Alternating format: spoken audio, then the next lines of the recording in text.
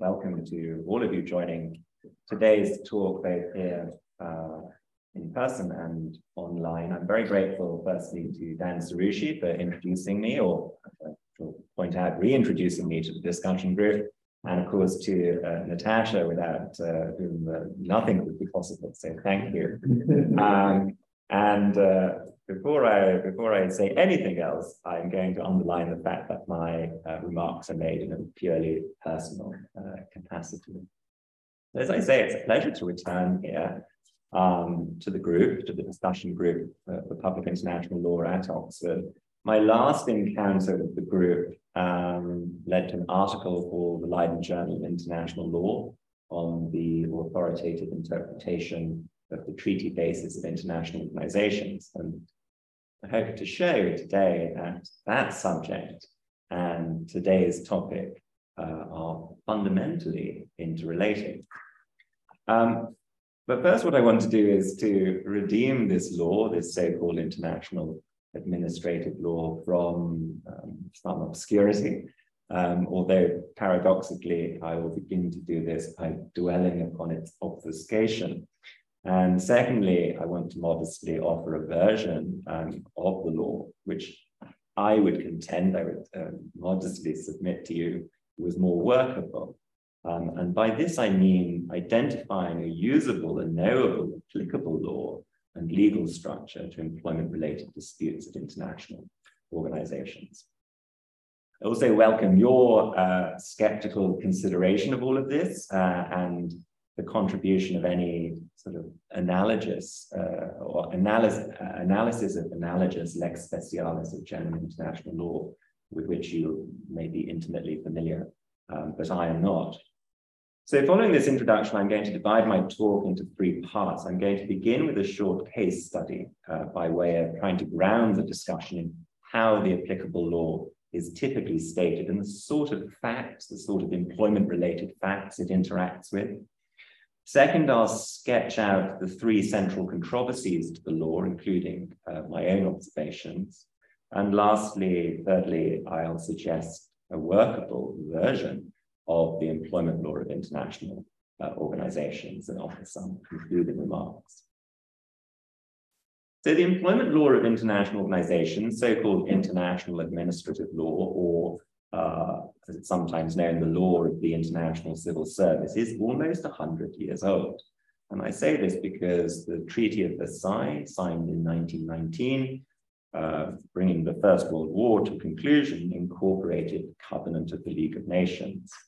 So for the first time, you have an international organization that was deliberately intended to be staffed not by secondees, not by envoys from states, but instead by an independent and international civil service loyal only to the League. And the first employment-related dispute that arose in this setting remains, I think, instructive. It involved, as the claimant, an official called Francois Menaud. And he had been appointed to the Secretariat on a 5-year contract as, and I have to say, I think his title was rather marvelous, the director of the Tracy Writing Section. This was his job. But in February 1921, he mutually agreed with the Secretary General of the League, Sir Eric Drummond, that upon the reorganization of his section, he would cease to act as its director and he would go on a leave of absence. And the understanding was that he would then be reabsorbed into the Secretariat as soon as a suitable post arose, but no such suitable post did arise. I have to say, based upon my own experience as a practicing international organizations lawyer, this kind of fact pattern is fairly timeless. This sort of case could occur sort of yesterday and tomorrow. Menaud's dispute was referred to the Council of the League of Nations. There was no other apparatus in place, and the Council formed a commission to advise them on how to resolve the dispute. The commission was comprised of 3 international jurists, an Italian, a Dutch, and a Swedish national, and they reported in 1925. the Commission found that Monod's employment was not contractual, or in other words, simply a private bargain between employer and employee. But instead, and I quote, it said, "The public administration by the League of Nations accomplishes an act of authority for an object of public utility, and by such act it confers on private persons public duties, thus endowing them with the status of officials, inasmuch as it is this delegation of public duties that characterizes appointment to public offices."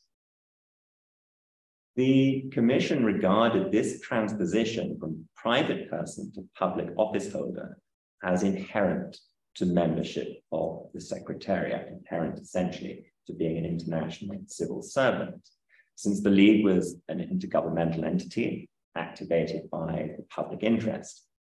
And in turn, the Commission found that relations connected with public employment are always governed by the exigencies of the public interest, to which the private and personal interests of the officials must necessarily give way. However, the Commission also cautioned that this unfettered sense of authority was in fact not unbounded. It said, "This does not mean that a public administration can exercise its powers in an arbitrary manner. The public administration must always, in all its acts, have regard to the public interest and respect the principles of justice. If it exceeds its powers for private ends or ends not authorized by law, or if it commits an injustice, it is guilty of unlawful acts." Consequently, the Commission found that the only legal question at issue was whether the claimant, Mr. Monod, had been relieved of his duties, quote, "dictated solely by regard for the interests of the administration." If there was no reason to think otherwise, then the discretion of the Secretary General was unquestionable. The Commission consequently upheld the termination of Mr. Monod's appointment, but in fact it found that he was owed sums unpaid before the end of his appointment, plus an amount because he had been induced to step down by what proved to be an empty promise of future re-engagement. So in the aftermath of this ad hoc committee, the League of Nations went on to establish a so-called International Administrative Tribunal, and did this in 1927. This tribunal continues to exist today as the Administrative Tribunal of the International Labour Organization. But the legal features of this case, almost 100 years old, are the assertion of a self-evident but unattributed applicable law somehow derived from the status of the treaty-based employing entity. This all remains relevant to attendant and unresolved controversies today. These controversies I want to turn to now. I think it's fair to say that when I'm usually talking about so-called international administrative law, I'm fairly breezy about its nomenclature, its cohesiveness, and its mere existence. However, all three of these features are respectable and I think rather consequential controversies. And so I'm going to try to essay them to you and offer my observations. To begin with nomenclature, you will have noticed, I think, that so far I've referred rather cautiously, rather curiously, perhaps cryptically, to an international administrative law prefixed by so-called. The term international administrative law is in wide usage, it is ubiquitous, but it is constantly criticized. One of its critics, Shinichi Eigo, a Japanese jurist and not unimportantly a member of the Asian Development Bank Administrative Tribunal. He argues that the literal legal definition of international administrative law in no wise would lead you to suppose that it connoted the employment law of international organizations. He notes that the leading author in the field, C.F. Amarasinghe, refers to the sources of international administrative law or the law governing employment relations in international organizations.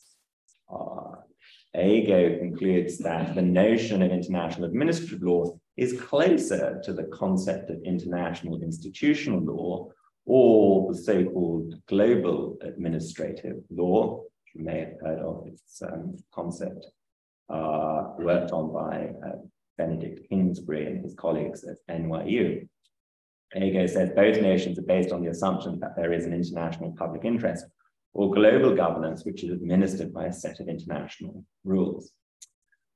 Well, I think that the administrative in international administrative law has stuck for three reasons. Firstly, as you heard from our case study, the first so-called international administrative law case, the concept of an international organization exercising powers of public administration, and hence the notion that international civil servants are administrators, has been present from this law's conception. Second, it's also the case, I think, that within international organizations, a shorthand exists, dividing the functioning of the institution between operational on the one hand and its antithesis, administration or administrative activities on the other hand.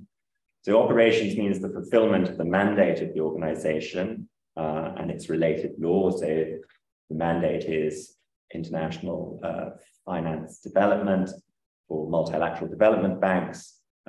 This will be its operations. And administration means everything else, including staffing the institution. And notably, you'll appreciate that operations differ between international organizations, but administration is a commonality.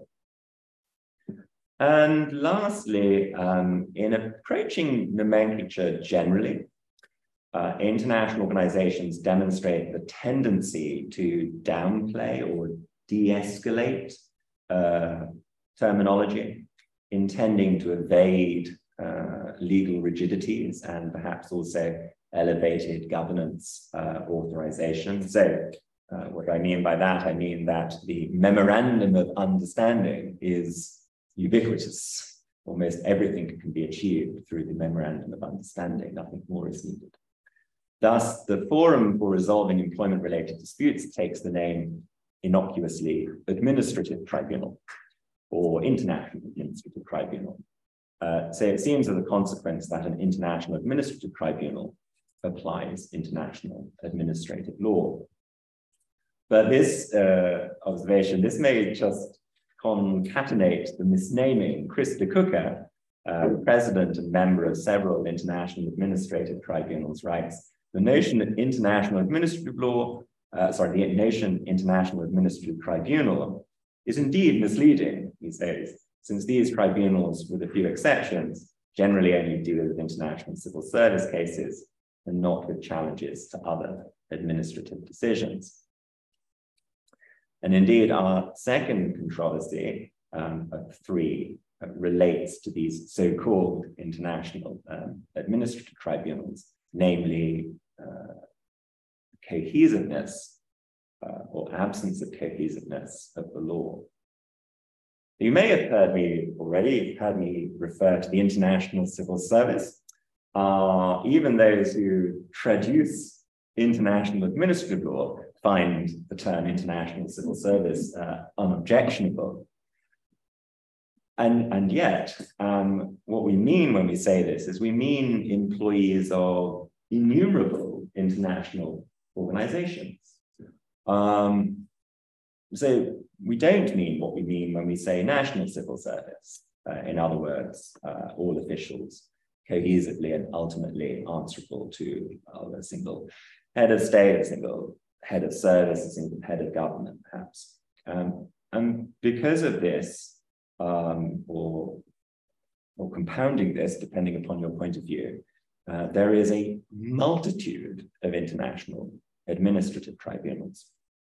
In light of the jurisdictional immunities of international organizations, Administrative tribunals are established as subsidiary organs by the plenary governance organs of international organizations. So what do I mean? I mean, it's the United Nations General Assembly that establishes the administrative tribunal, or the UN. It's the board of governors of the World Bank who establish the World Bank Administrative Tribunal and so forth. And these tribunals adjudicate employment-related disputes, and beyond them, there is no further appeal or recourse. As I said, the League of Nations Administrative Tribunal became the ILO's Administrative Tribunal, the ILO-AT, in 1946. The ILO-AT is somewhat unusual. About 60 international organizations recognize the jurisdiction, the appellate jurisdiction of the ILO-AT. In 1949, the United Nations Administrative Tribunal was established. Those of you familiar with the jurisprudence of the International Court of Justice, it's the star of the ICJ's advisory opinion effective awards compensation made by the UNAT. And it was established in 1954. This then was replaced by the two-tier UN Dispute Tribunal and UN Appeals Tribunal in 2009.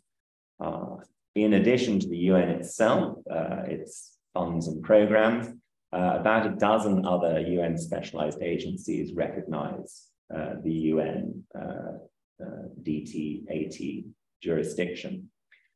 But then there are no other major international administrative tribunals. There are no other essentially coordinatory international administrative tribunals. Instead, there are countless tribunals possessing jurisdiction limited to the international organization that establishes them. So all IFIs, international financial institutions, have their own tribunal. The World Bank, the IMF, the Asian Development Bank, the African Development Bank, the EBRD, the European Stability Mechanism, the Inter-American Development Bank, Bank of International Settlements, et cetera, they all have their own administrative tribunal. So in fact, does the Commonwealth Secretariat in London. I happen to be the Executive Secretary of the Commonwealth Secretariat Arbitral Tribunal. The latest, I'm told, the latest AT to be established was for the Caribbean community, also known as CARICOM, in 2019. And De Cooker, the jurist I mentioned earlier, he's written, there is therefore no reason to think that proliferation of international administrative tribunals will not continue. In fact, several organizations regularly review their dispute resolution systems, and those who do not have their own tribunal often consider the advantages and inconveniences of creating one. But then you might think, well, this abundance of venues must lead to some certainty of the applicable law. The ILO-AT has to date issued 4,579 judgments. The World Bank Administrative Tribunal, founded in 1980, has issued 685. The website of the UN system is too cumbersome to quickly add up the total. But I think it's reasonable to suppose that we've now passed the point where there are 10,000 or so judgments by these tribunals. But the statutes, the governing instruments of administrative tribunals, and the sections that they enclose, which can be considered closest to an applicable law section, well, they hint at the trouble that ensues. So the ILO-AT statute says, the tribunal shall be competent to hear complaints alleging non-observance in substance or in form of the terms of appointment of officials of the International Labour Office and of such provisions of the staff regulations as are applicable to the case. Similarly, the WBAT, the World Bank Administrative Tribunal, its statute says the tribunal shall hear and pass judgment upon any application by which a member of the staff of the bank group alleges non-observance of the contract of employment or terms of appointment of such staff member.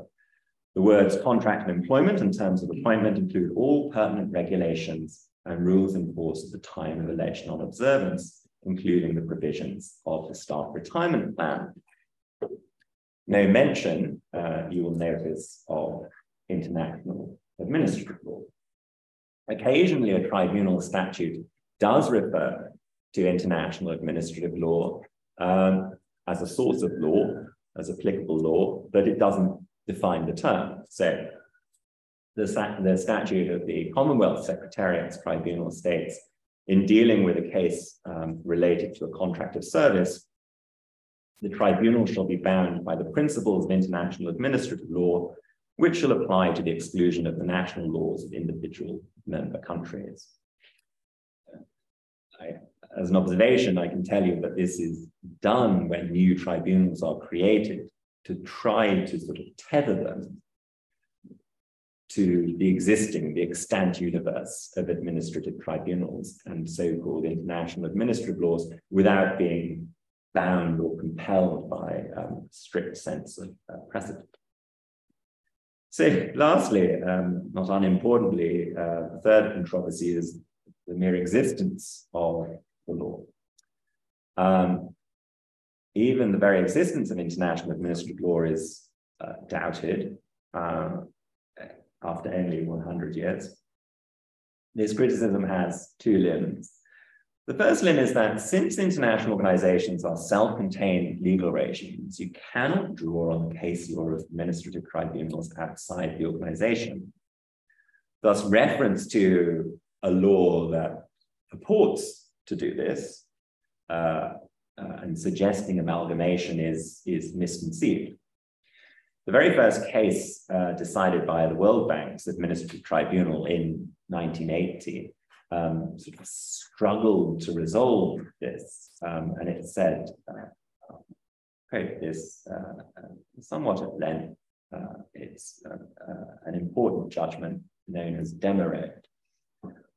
While the various international administrative tribunals do not consider themselves bound by each other's decisions and have worked out a sometimes divergent jurisprudence adapted to each organization, it is equally true that on certain points the solutions reached are not significantly different.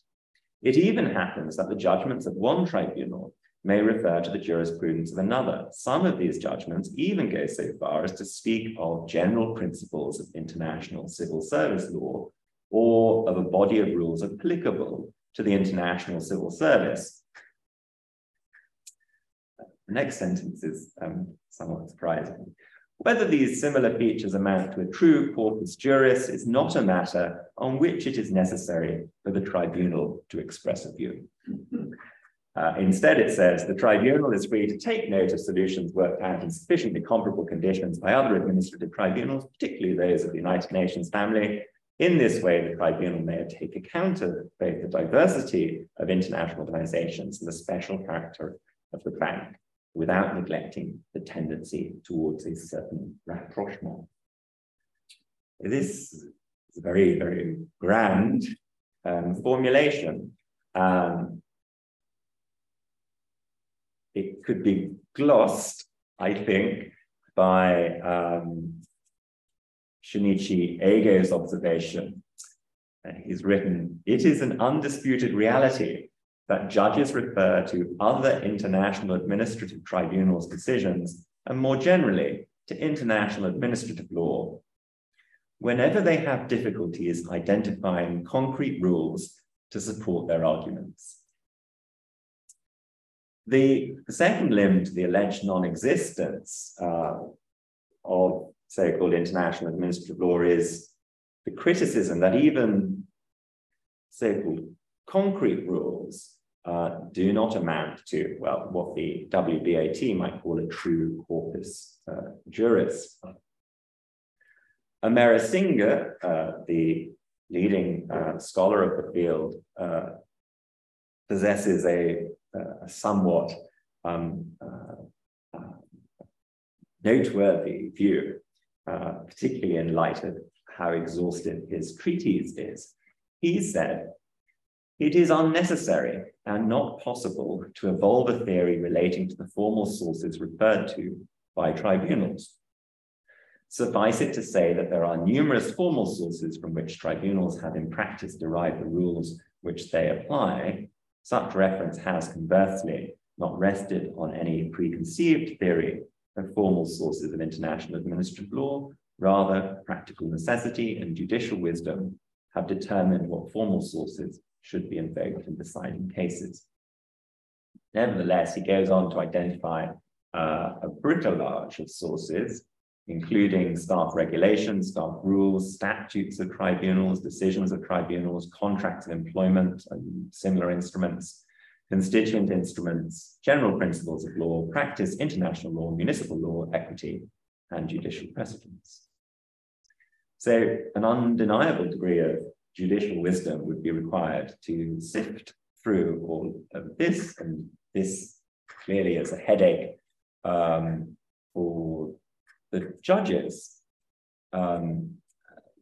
This is to say nothing of the perplexity that it might lead to in ordinary staff members of international organizations. With Amarasinga, you start to get this sort of sense that you could just sort of throw everything at it, maybe including a gesture to the Vienna Convention on the Law of Treaties, Article 31, General Rule of Interpretation, and also the ICJ Statute, Article 38, and the applicable law. But let's just pause and say, well, let's take up general principles of law as an inoffensive part of the applicable law of so-called international administrative law. How exactly then are they to be identified? And how then are they to penetrate the carapace of the jurisdictional immunity of international organizations? Let's go back to the concrete example of Menard and the principle expressed by the Commission. Public administration must always, in all its acts, have regard to the public interest and respect the principles of justice. Is this a general principle of law recognized by civilized nations per the ICJ statute, Article 38, subsection C? Or is it a general rule of international law within the terms of the ICJ's advisory opinion interpretation of the agreement between WHO and Egypt, when they wrote international organizations are subjects of international law and as such are bound by any obligations incumbent upon them under general rules of international law, under their constitutions or under international agreements to which they are parties. I mentioned it when we were talking before. What I discovered when teaching at Peking University is that idea of the restraint of public administration may not be sufficiently universal to compromise some inalienable international legal principle. Even the International Court of Justice itself, issuing a remarkable 5 advisory opinions functioning as a court of appeal from the ILO-AT and the UNAT, an unhappy role, I think, now discontinued, plus the effective awards advisory opinion. So 6 cases in total. It hasn't been detained by this issue. In the first of these advisory opinions in 1956, called upon to interpret the ILO-AT's jurisdictional clause that I read out moments ago, it sustained its finding, stating, in doing so, the court has relied on the wording of the text in question, as well as on their spirit, namely the purpose for which they were adopted. That purpose was to ensure to the organization the services of the personnel possessing the necessary qualifications of competence and integrity and effectively protected by appropriate guarantees in the matter of observance of the terms of employment and of the provisions of the staff regulations. It is in that way that the court arrived at what it considers to be the correct interpretation of the statute of the administrative tribunal. And yet, I think that the ICJ is this modestly, I think it's onto something.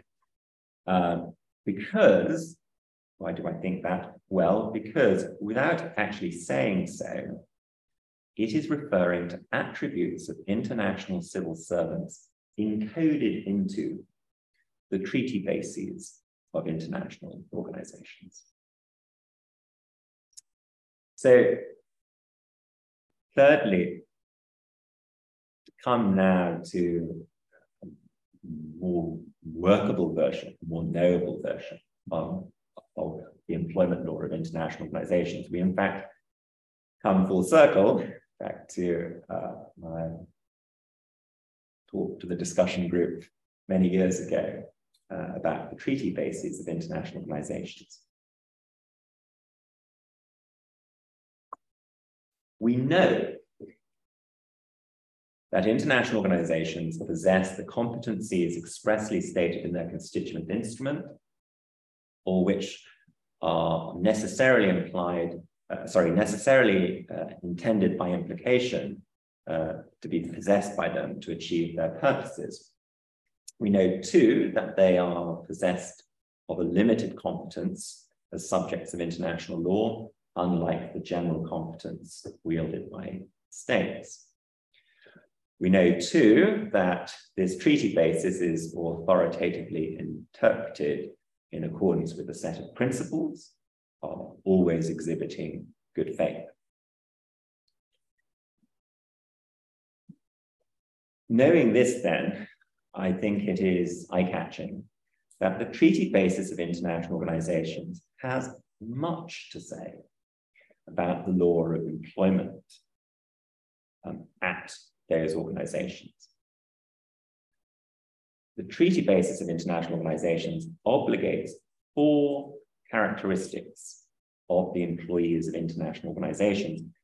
And these clauses, these obligations are replicated almost verbatim throughout the multitude of constituent instruments of all international organizations in the world. But we're going to use the UN Charter for convenience. So, 4 obligatory attributes. First, competence. Second, geographic diversity. Third, integrity. 4th, hierarchical discipline. So the first is competence. So the UN Charter, Article 101, subparagraph 3, first sentence says, the paramount consideration in the employment of the staff and in the determination of conditions of service shall be the necessity of securing the highest standards of efficiency, competence, and integrity. So we'll consider integrity under subsequent heading. You'll notice that these higher standards of efficiency and competence are to be secured. So how then are they secured? Well,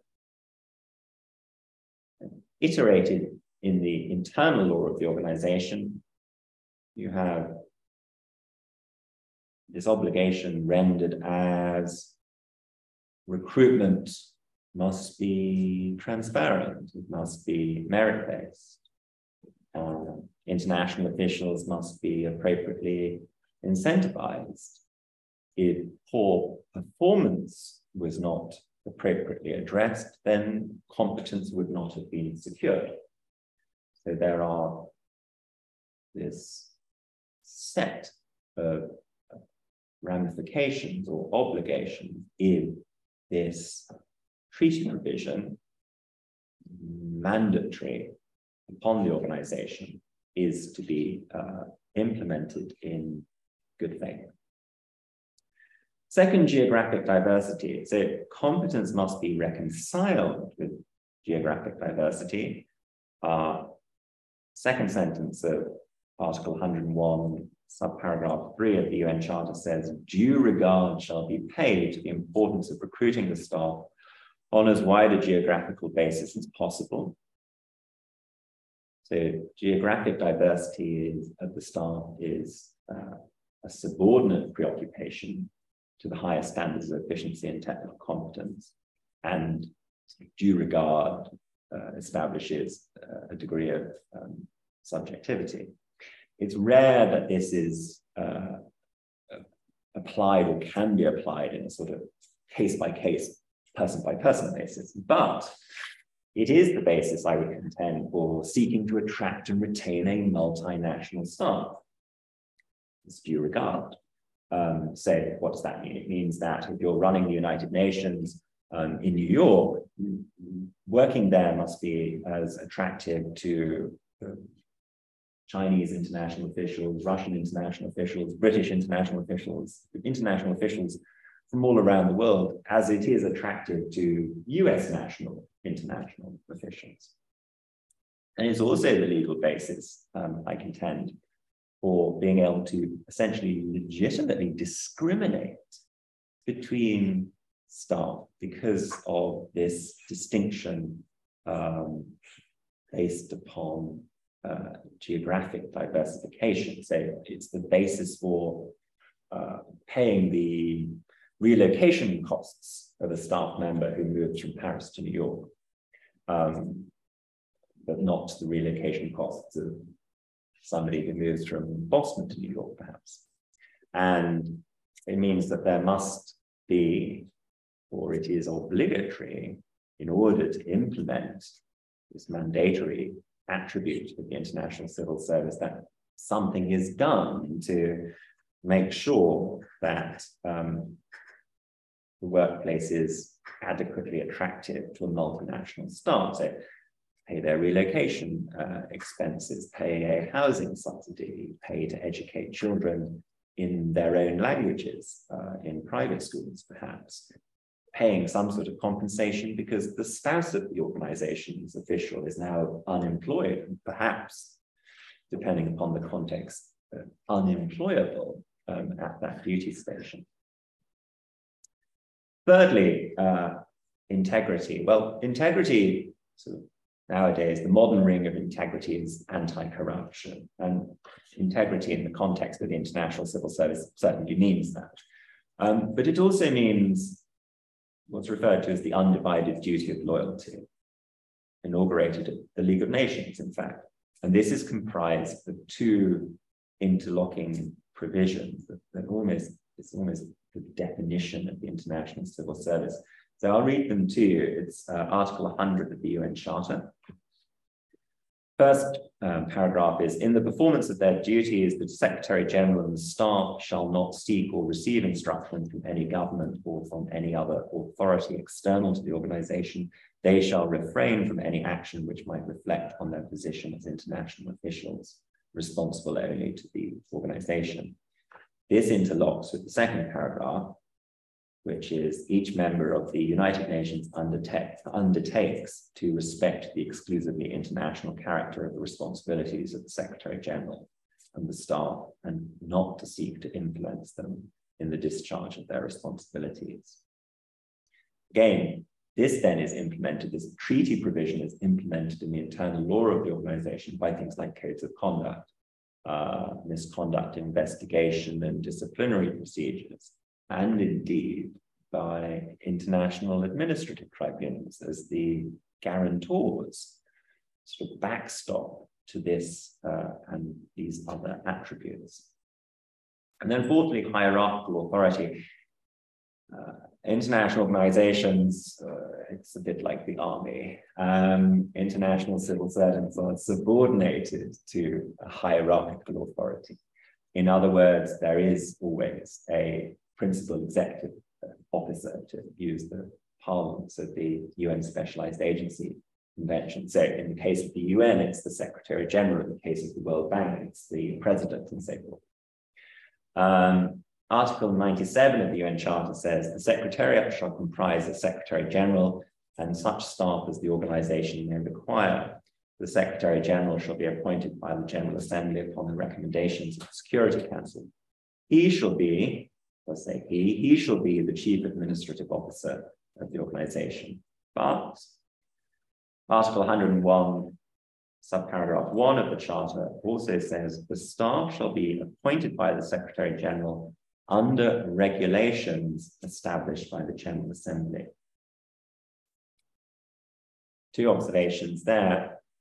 This function as Chief of Staff is possessed of the Secretary General by the treaty, not as a delegate or a delegated function from the governance organ, but the governance organ has this role in issuing a framework, staff regulations to the internal law of employment at the organization, and the staff regulations would be assumed to be the superior source of law to the legal instruments issued by the Secretary General.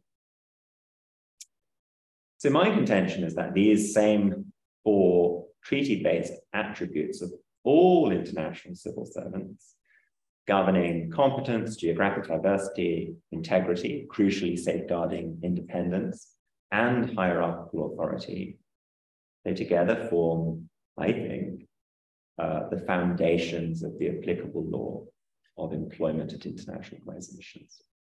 So, lastly, to conclude, my proposal,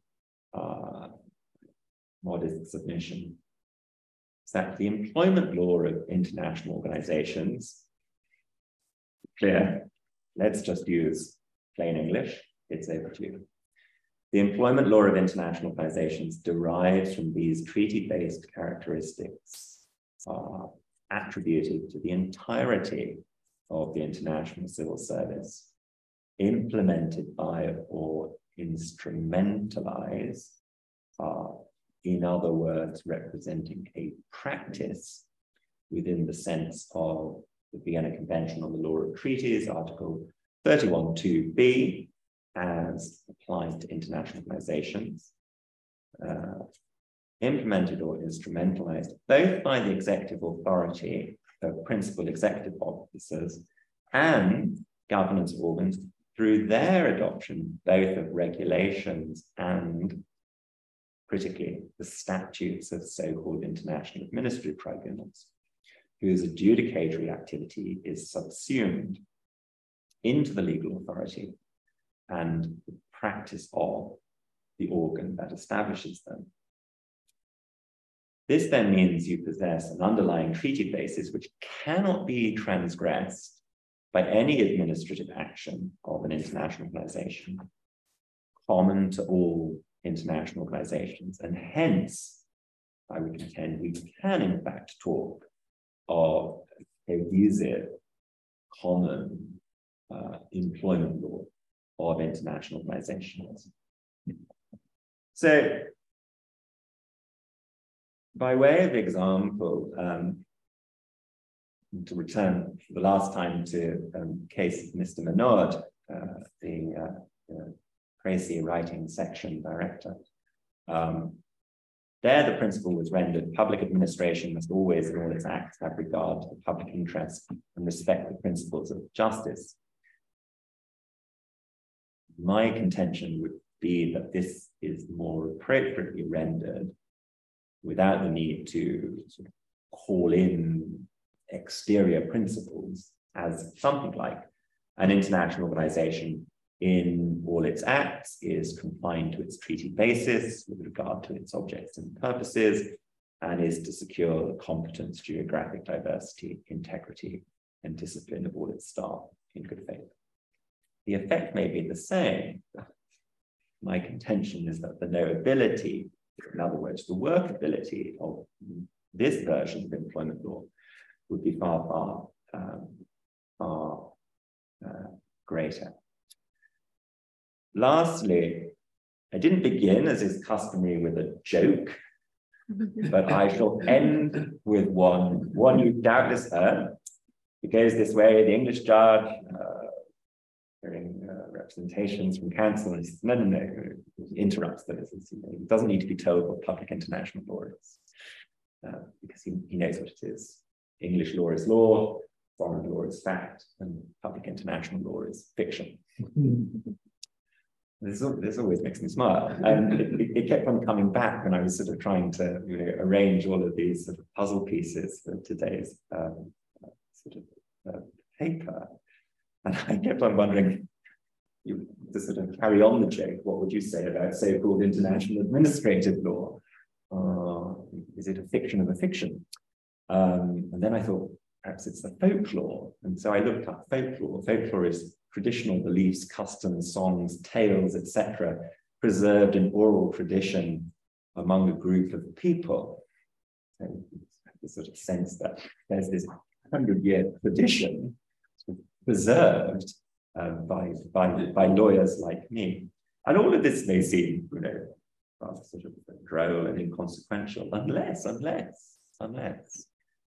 this is when I return to being very earnest, unless it's critical to the accountability, the integrity, the effectiveness of giant and gigantically influential multilateral institutions, appointing, incentivizing, promoting, dismissing, and safeguarding the independence of staff who instrumentalize the mandates of international organizations.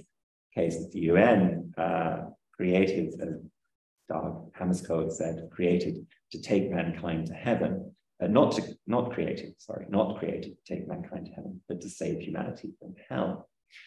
So I think then, therefore, after these 100 years, it's now time for a more workable and more knowable employment law of international organizations. Thank you.